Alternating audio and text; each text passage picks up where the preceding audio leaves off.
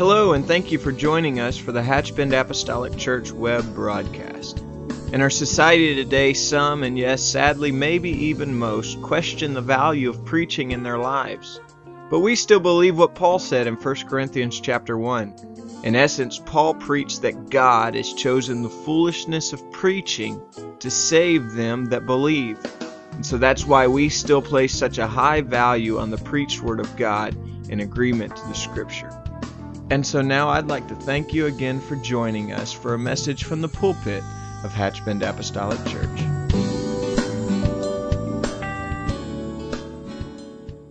Our hands to the Lord and thank Him. Thank Him for that blood that He shed on Calvary. I thank you, Jesus. Lord, I know I'm unworthy for the price that you paid for me, but I am eternally grateful, Lord. I'm eternally grateful. Praise the name of the Lord. Praise the name of the Lord. Good to be in the house of the Lord. It's always a privilege. I count it a joy to come into the house of the Lord. Be mindful and prayerful of our pastor and first lady in their absence. And so that means you're stuck with me this morning. Amen. Go with me to the book of Matthew chapter 27. If you're a guest with us this morning, we say thank you from the very depth of our heart for taking time out of your schedule to be with us. It's certainly don't take it for granted, and always welcome to this house. Matthew chapter 27, verse 36. I have wrestled with this for a night or two because this passage of Scripture is normally reserved for perhaps a Christmas message or an Easter message, but when you truly look at the contents and what took place on the cross, it is beyond amazing what God would do for us. What God would do for us. And I'm so thankful today that He thought enough of me. Matthew 27, verse 36, a little bit of lengthy reading, but if you would bear with me, please. And sitting down, they watched Him there and set up over His head His accusation written, "This is Jesus, the King of the Jews." Then were there two thieves crucified with Him, one on the right hand and the other on the left. And they that passed by reviled Him, wagging their heads and saying, "That thou destroyest the temple and buildest it in 3 days, save thyself, if thou be the Son of God. Come down from the cross." Likewise also the chief priests, mocking Him with the scribes and elders, said, "He saved others, Himself He cannot save. If He be the King of Israel, let Him now come down from the cross, and we will believe Him. He trusted in God, let Him deliver Him now, if He will have Him, for He said, I am the Son of God." The thieves also, which were crucified with Him, cast the same in His teeth. And now from the 6th hour there was darkness over all the land unto the 9th hour. And about the 9th hour Jesus cried with a loud voice, saying, "Eli, Eli, lama sabachthani," that is to say, my God, why hast thou forsaken me?" Some of them that stood there, when they heard that, said, "This man calleth for Elias." And straightway one of them ran and took a sponge and filled it with vinegar and put it on a reed and gave him to drink. The rest said, "Let be, let us see whether Elias will come to save him." And Jesus, when He had cried again with a loud voice, yielded up the ghost. And behold, the veil of the temple was rent in twain from the top of the bottom, and the earth did quake, and the rocks rent. Father, I love You. I'm so eternally grateful for the privilege to be in this house. I'm thankful to have the honor together with this precious congregation. And I'm asking that Your Spirit and the Holy Ghost would rest upon us today, God. I'm asking for Your anointing to rest upon me. Lord, I ask You to get in my mouth what You put on my heart and help us to understand how important it is that we know this Word and trust this Word and rely on this Word. And we give You honor and praise and glory. In the name of Jesus, everybody said amen. Thank you for standing. Turn to your neighbor and tell them something good today before you're seated.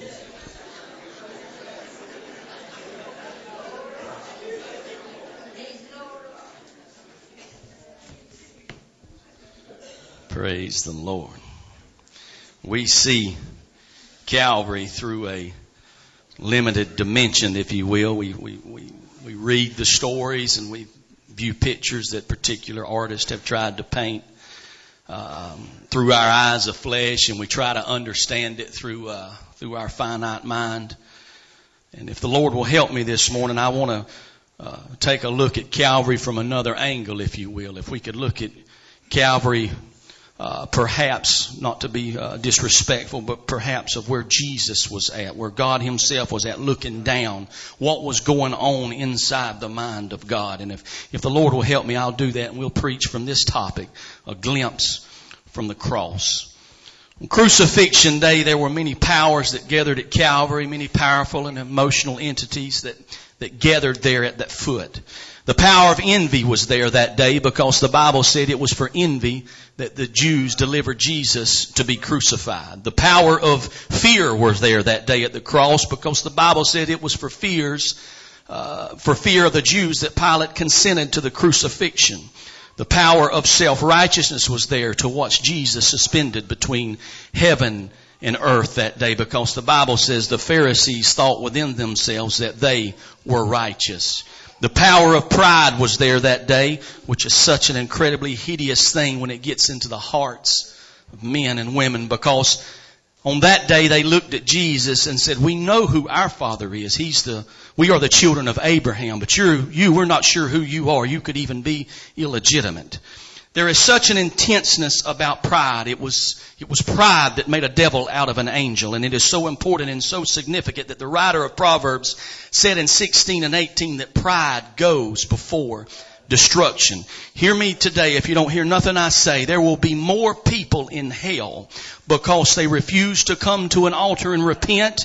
They refuse to yield to God. They refuse to come and pour themselves out to God in front of people. There will be more people in hell because of pride than any other thing that's ever took place on this earth. The power of offense was at Calvary that day, but there were two powers, two forces, if you will, that gathered on that hill that day that were greater than any of these that I have previously mentioned because they were born in the heart of God. Two most powerful forces of eternity came together at Calvary on this day with a head-on collision, if you will, that was so powerful, so cataclysmic, so enormous that the Bible said that the earth shook and the elements quaked. And when these two forces collided at Calvary, every other force, the power of fear, the power of envy, the power of self-righteousness, the power of pride, every other force had to bow down, if you will, or back away. They was unworthy to stand with the two magnificent forces that stood there that day. And those two forces that went to war, if you will, that day was God's hatred for sin. And the other force that battled with that is His love for humanity. Because it was at Calvary that the two most powerful forces in the universe, sin and His love for humanity, came together. They collided for the first time, and at Calvary the earth shook.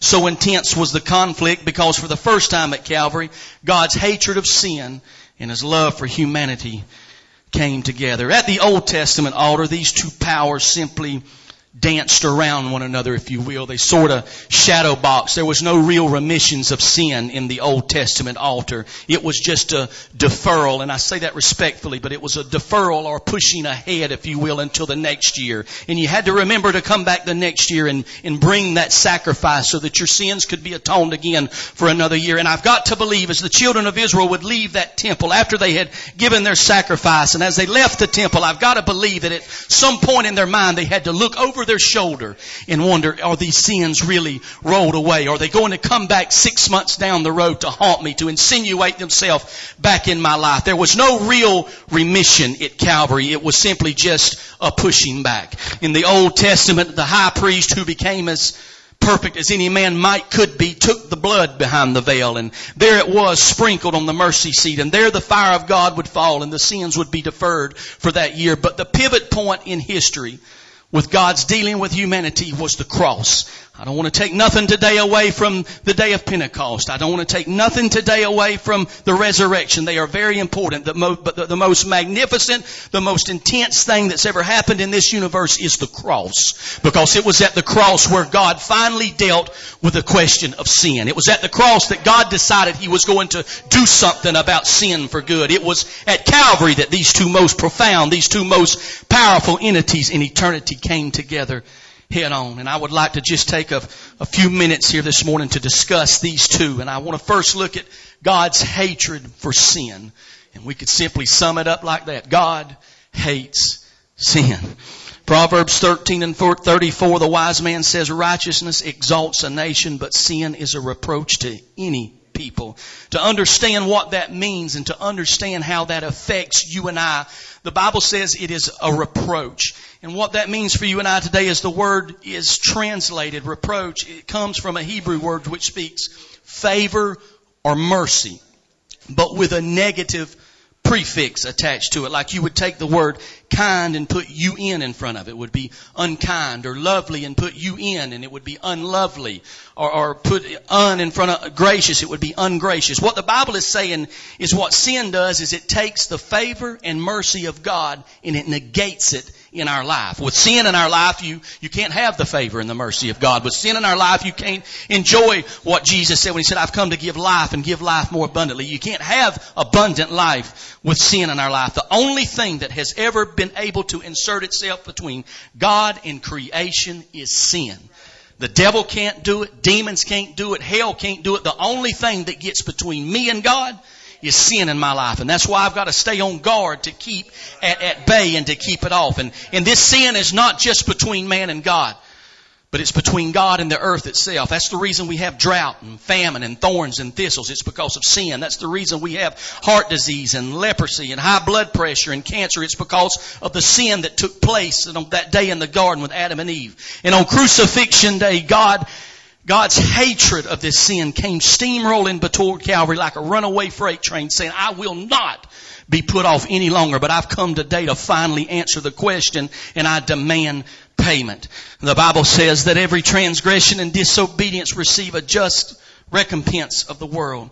You know, there's nothing more frustrating, or let me use the word discouraging, when a friend or a family member will call you and there's been a tragedy or an accident. Someone perhaps has got in an automobile accident of no fault of their own, or perhaps there's just something that's went wrong, and you go to the home or you go to the hospital and you pray and you try to bring words of encouragement and you try to uplift, and they look at me in the eye and they say, Jerry, what kind of God would do this? And you try to come up with a logical explanation, something that might be comforting, but really what I want to do is I want to scream out, God didn't do this.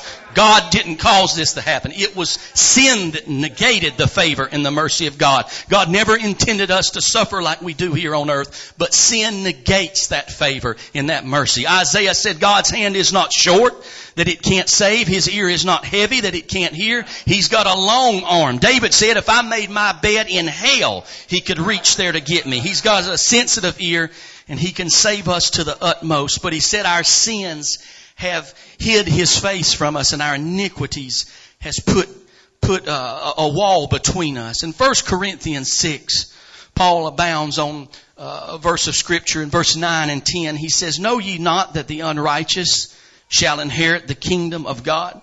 Be not deceived, neither fornicators, nor idolaters, nor adulterers, nor effeminate, nor abusers of themselves with mankind, nor thieves, nor covetous, nor drunkards, nor revilers, nor extortioners shall inherit the kingdom of God. And I'm sorry this morning, I did not come to preach a negative gospel, but I've got a mandate to preach the truth. And the truth is the Old Testament is 80% negative. There's some things we cannot do and be saved. I know this. God is serious about this thing called sin.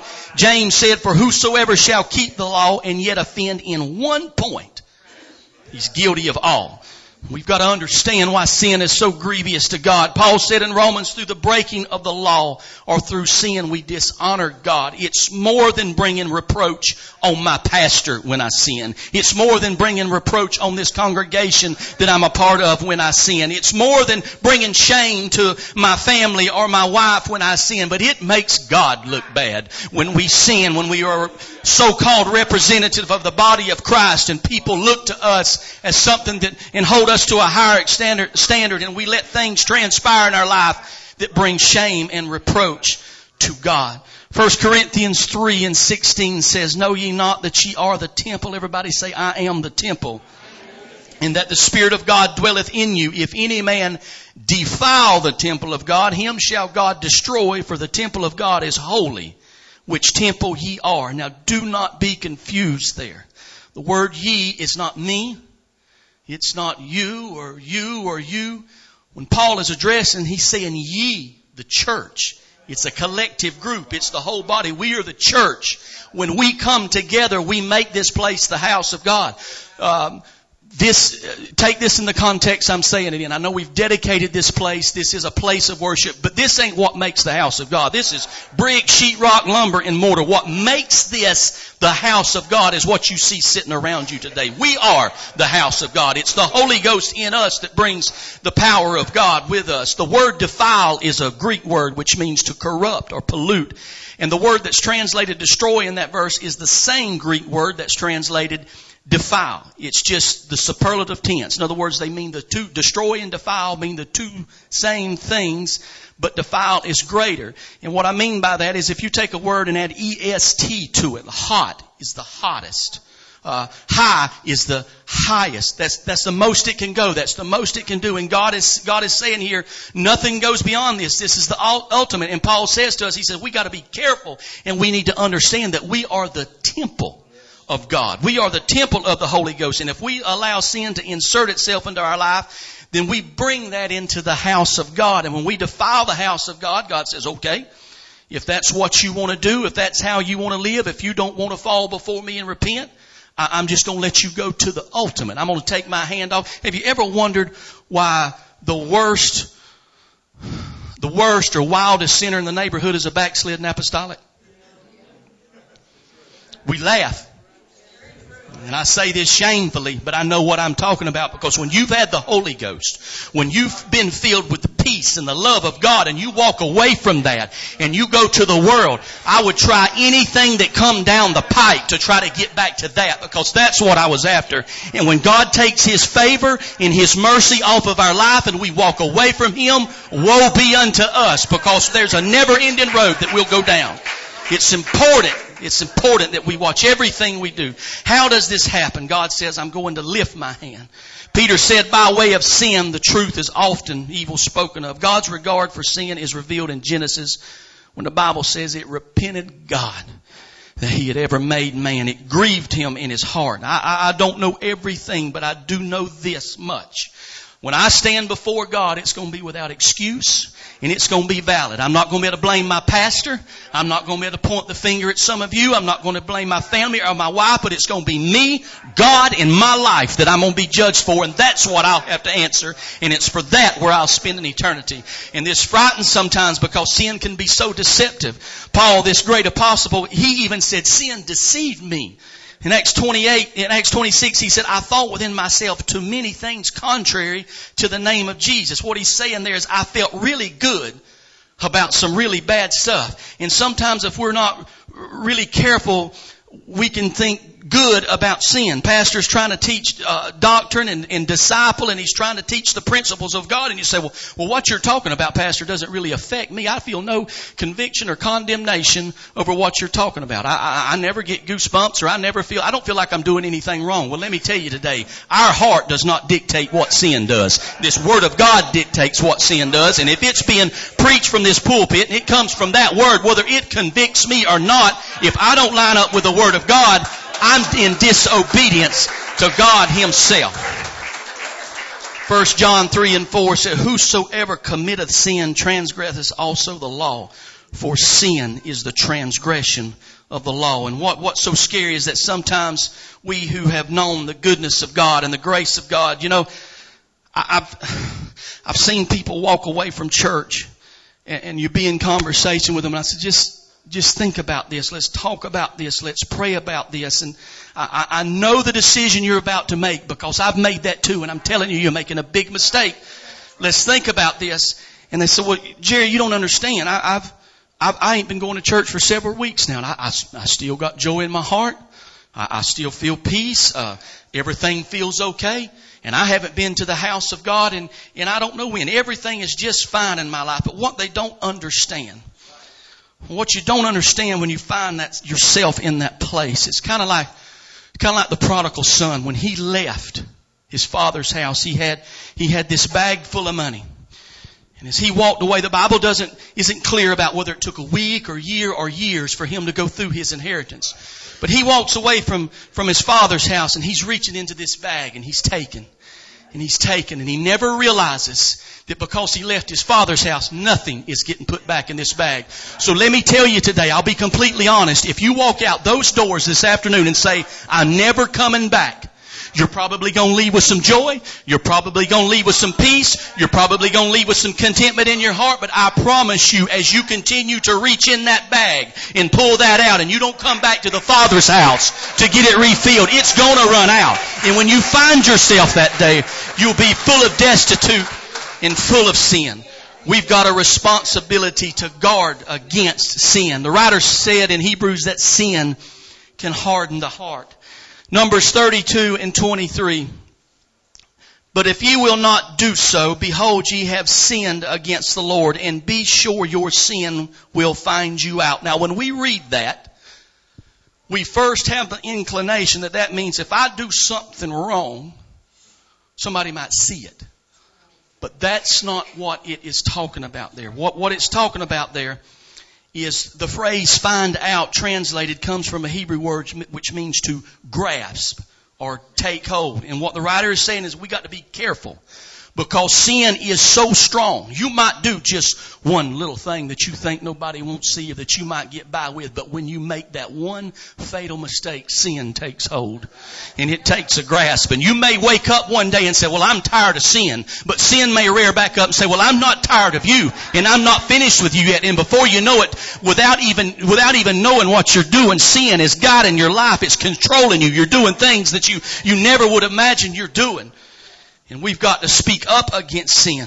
You know, Brother Rayleigh touched on this last Sunday and gave some wonderful insight about Adam and Eve in the garden, about their nakedness. And he spoke of the light of God that clothed them. And if I may go one step further, could it have been the favor and the mercy of God was clothing them also?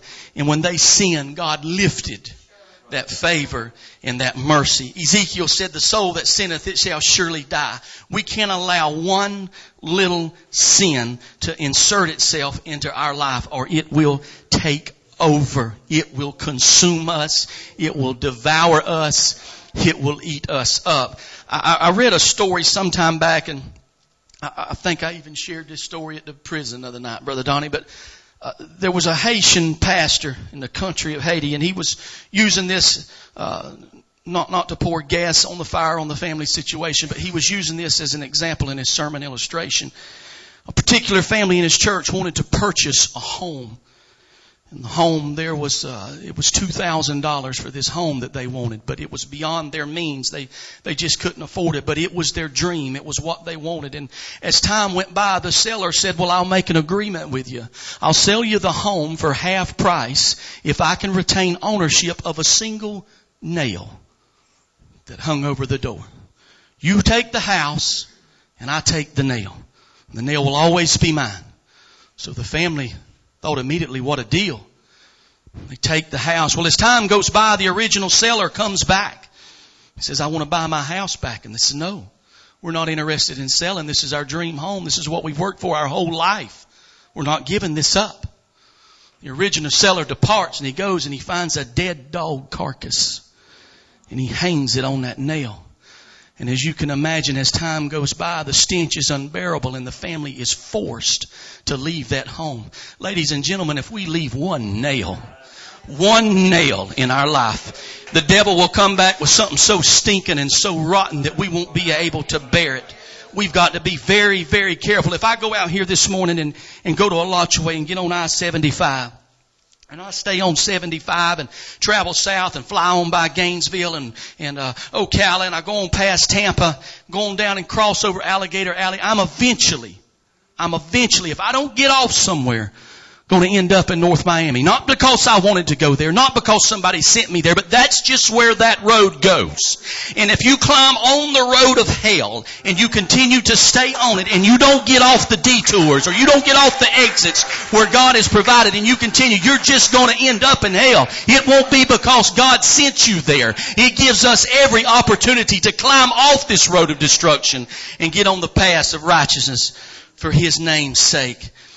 Wages of sin is death, but the gift of God is eternal life. And eternal life is a gift. And on crucifixion day, God's hatred of sin came screaming towards the cross, demanding payment. And He said, I refuse to be put off any longer. And if that had been the greatest power, if God's hatred for sin would have been the greatest power in all of eternity, then we couldn't stand with our praise team and sing, He thought I was worth saving. Because something greater than His hatred of sin was His love for humanity.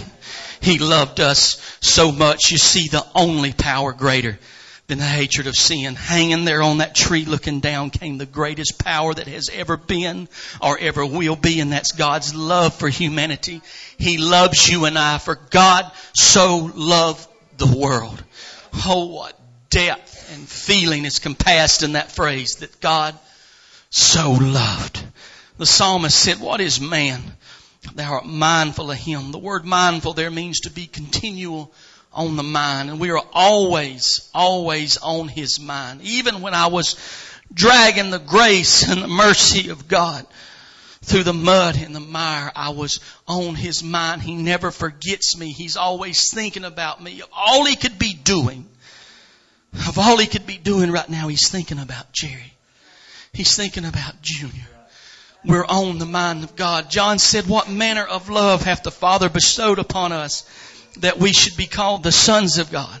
That beautiful, sweet, kind Spirit of the Holy Ghost that we felt this morning as they began to sing, I see a crimson stream of blood. That Spirit that swept over my soul. I don't deserve that.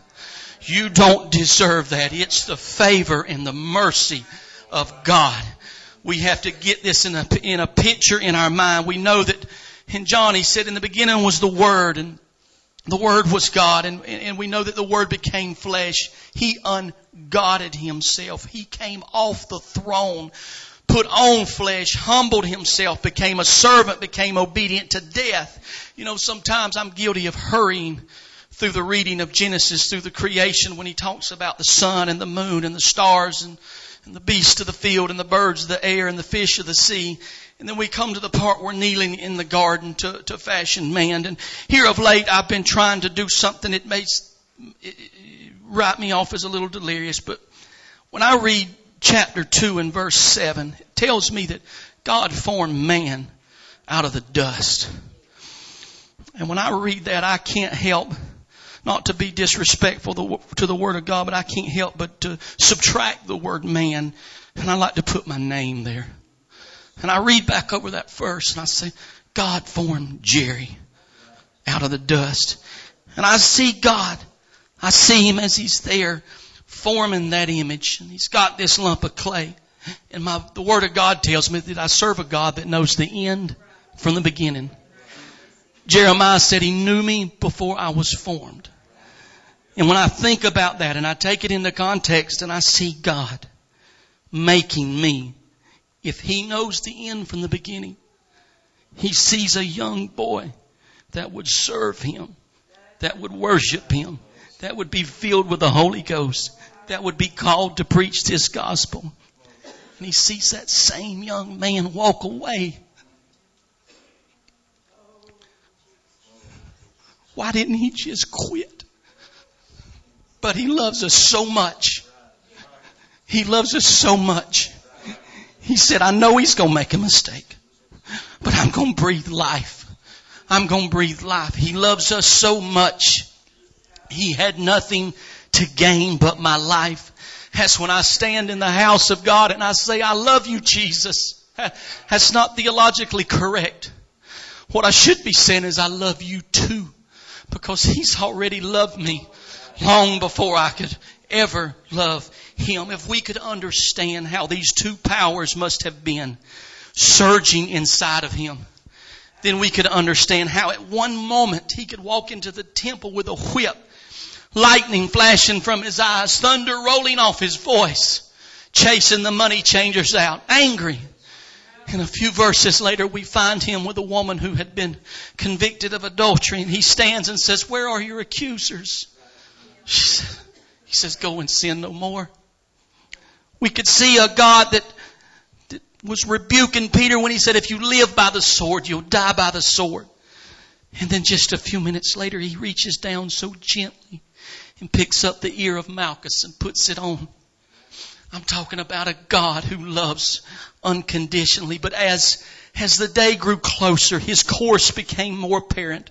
And this is where I'm trying to get to, if you'll just stay with me a few more minutes. It's almost impossible to imagine how these powers warred inside of Jesus Christ. No wonder He said, "Lord, if it be possible, let this cup pass from me." 2 Corinthians 5:21 says, "For He hath made Him to be sin for us, who knew no sin, that we might be made the righteousness of God in Him." I stand here today in the righteousness of God, not because I'm good, but by a sovereign act and a divine power of the Holy Ghost. He made me this way. But the only way He could make me righteous was that He was made sin. You know, sometimes we sing those songs about Him bearing the burden or carrying the cross, and that's really not so. The Word says He was made sin, this ugliness that afflicts our society and our world. He was made that. The beautiful, lovely, innocent Jesus who knew no sin was made to be this. It wasn't a 185-pound man weighing on the cross that day. It was 6,000 years of ungodly, despicable, vile. And no wonder He cried out, "Why, my God, hast Thou forsaken me?" I can tell you this morning that Calvary was ugly. It was hideous. It was despicable. It was a disgusting place. The crown of thorns that was pressed upon His head so brutally that it would rip and tear at the flesh around His skull. The stripes that had been flayed upon His back. Some historians give an account that He had been beaten so severely upon His back that there was open holes that you could see organs of the body of Jesus Christ. The author is very kind in his writings. And the artists of our days and days gone by are very kind. You see, when a picture of Jesus is crafted hanging on the cross, and I'm not trying to be disrespectful or be untasteful this morning, but I'm trying to paint a picture, to etch a picture in your mind of how much He loves us. When Jesus hung on that cross, we see a picture with a loincloth. But I'm going to tell you that wasn't how it was. Jesus Christ hung naked before His own mother and His brothers and all below. You see a picture with a trickle of blood perhaps down His cheek, and maybe a small trickle of blood out the side where the spear, but that's not so. Blood would have puddled up under that cross. And not just that, again, not to be distasteful this morning, but in that traumatic state that He was in, His bowels would have turned loose. Everything in His body would have run down. It would be around Him hanging there in shame. He was degraded and humiliated. I'm sorry, ladies and gentlemen, but Calvary was ugly. You ever wondered why God turned the sun off? Because His sight was too horrible for anybody to witness. The only ones that could witness it were heaven and hell. And as Jesus was made to be sin so that I could be made righteous, so that you could be made righteous, nothing to gain for Him but my life. What kind of price is that to pay to get this? He got the short end of the stick. He could have saved Himself, or He could have saved me. And I'm trying to be respectful this morning, but we can be so arrogant. The Spirit woos us and draws us, and the Holy Ghost beckons us to come. You said last week about the motorcycle trick, him doing the flips, and the crowd says, "Is that all you got?" Well, sometimes I feel in my arrogance that's how I am sitting there when Jesus is performing miracles, changing lives, filling people with the Holy Ghost. And is that all you've got, God? He died for us. We can flop down and fold our arms and wait on something big, but He's done the big thing if He does nothing else. He gave His life for me. We better understand, you better understand today that no man comes unless the Spirit bids. Don't take for granted those chill bumps up and down your arms. Don't take for granted that funny feeling you get on the back of your neck when the Holy Ghost moves on you. That's a privilege. It's a privilege, and at any minute that could be pulled unless the Spirit draws. I won't mention any names, and I may have this story a little distorted. My grandmother can correct me on this later. There was a lady in our family. She had a son, and I believe it was in that little white building. Come to the service, and they was having a powerful revival. And he stood on that back row, gripped to that pew, would not turn loose and come submit his life to God. And if I'm not mistaken, he lived in Jacksonville, and on his way home that night, he got in an automobile accident and was taken out of this world into eternity. Don't you ever make the mistake of walking out of this place when God is calling, when God is beckoning. We never know when we may not feel that again. I'm coming to a close as our musicians come.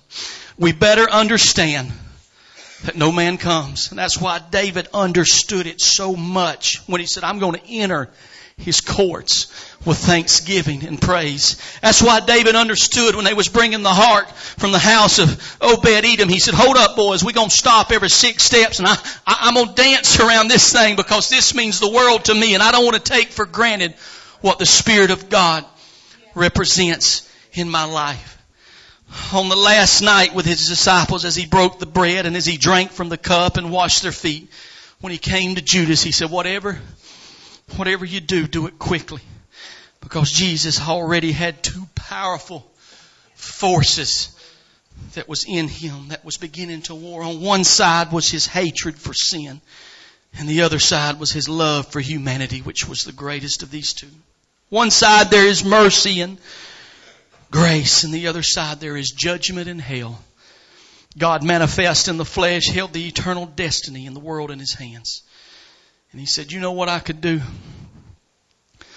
I could call 10,000 angels to pull me off His cross and destroy this world. But hear me today. It ain't the fact that He could call 10,000 angels that made Him God. It was the fact that He didn't. It was the fact that He didn't and paid the price. He was not God because of that. God's last call to the church, He said other things in Revelations, but in His last communication, He says, behold, I stand at the door and knock. If you'll come in and sup with me, I'll sup with you. At Calvary, the veil was rent from top to bottom. Prior to this, only one man from each generation could go beyond that veil. Only one man could enter in the holiest of holies, and he had to be physically perfect. If he had a wart on his finger, he's not going in. If he had a scab or a sore, he's not going in. I'm so glad with all the scars and scratches and the disgusting things I've done in my life, Brother Donnie, that He didn't stop me at the door and say, oh, you can't go there, Jerry.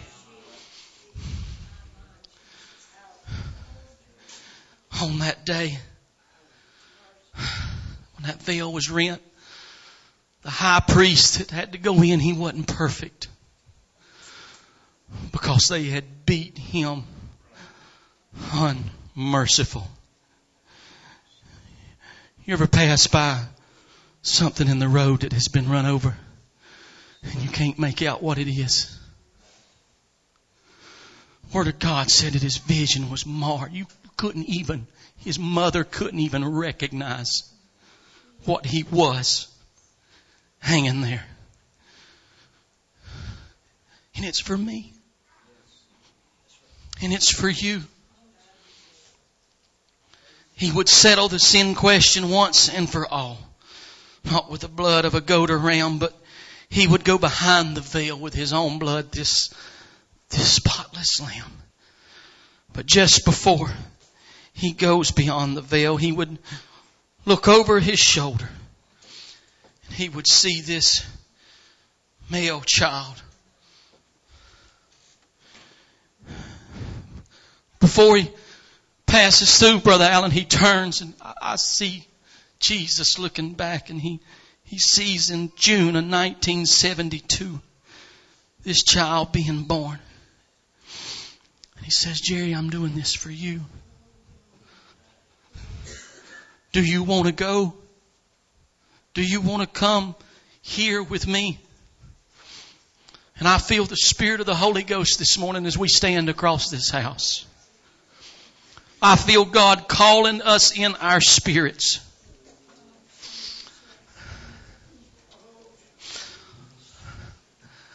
I see this in every man in this room, Brother Everett, Brother Donnie, Brother Toby, and Brother Bob, anybody that goes with us to these outreaches, to these behind these fences. And you see all sorts of religions and teachings. And what I've come to the conclusion is that all people are looking for is something that's real. The world is sick and tired of people being fake. Showing off everything you got on Sunday and then living to the wind on Monday. The world is sick of that. And I believe with all my heart that this church, I'm speaking specifically about Hatchbend Apostolic. This is a beacon of light. This is a city on a hill. And people are looking at us in this last day. Ladies and gentlemen, we've got to be sure that everything we do, we do it right. God forbid I stand before my Maker and because of some transgression that I've done, I've cost someone else their life. Because as my mother would say, I'm the only Bible that they ever may read. And when they see me doing it, well, Jerry was doing it, God. And I tell you what I believe. I believe God's going to hold me accountable for every soul that I come in contact with, whether positive or negative. If I've had a negative impact on someone's soul, I believe I'm going to have to answer for that on Judgment Day. And I believe that the Spirit of God is looking to us. And He's calling for us. And He's saying, will you be the church? He said, will ye be the church that I've called? I don't know what the order is, Brother Tim, but I would be in disobedience to God if I didn't make these altars open right now. I know this is not the order of the service. And don't let the enemy confuse you and distort and tell a lie that this altar is a place of shame. Because God built these altars for us. These altars long before today was made a place of refuge. He said, I'll be a strong tower. I'll be a rock and a refuge for you. He said, if you'll just come. He says, I stand at the door and knock. He said, I'm standing at the door and I'm knocking. Would you come sup with me? Would you come sup with me? Would you make an altar where you stand and lift your hands toward heaven? God help us. We're just vessels of clay, Lord. We're this frail humanity that needs your hand, God, to guide us. I can't live without you, Lord. I can't make it on my own. And I want to represent this truth in this church. And I want to represent you, God, in a holy and righteous fashion. Help us today, Jesus. Help us today, Jesus. Bless the name, bless the name, bless the name.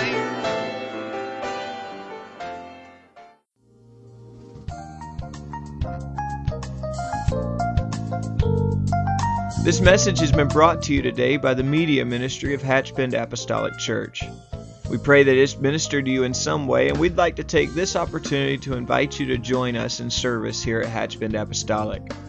Our Sunday services begin at 10 a.m. and our Wednesday night service at 7:30 p.m. For any more information or to speak with our ministry staff, please feel free to call our church office at 386-935-2806, or you can visit the contact link here on our website. Again, thank you for listening, and we pray God's richest blessings on you and your family.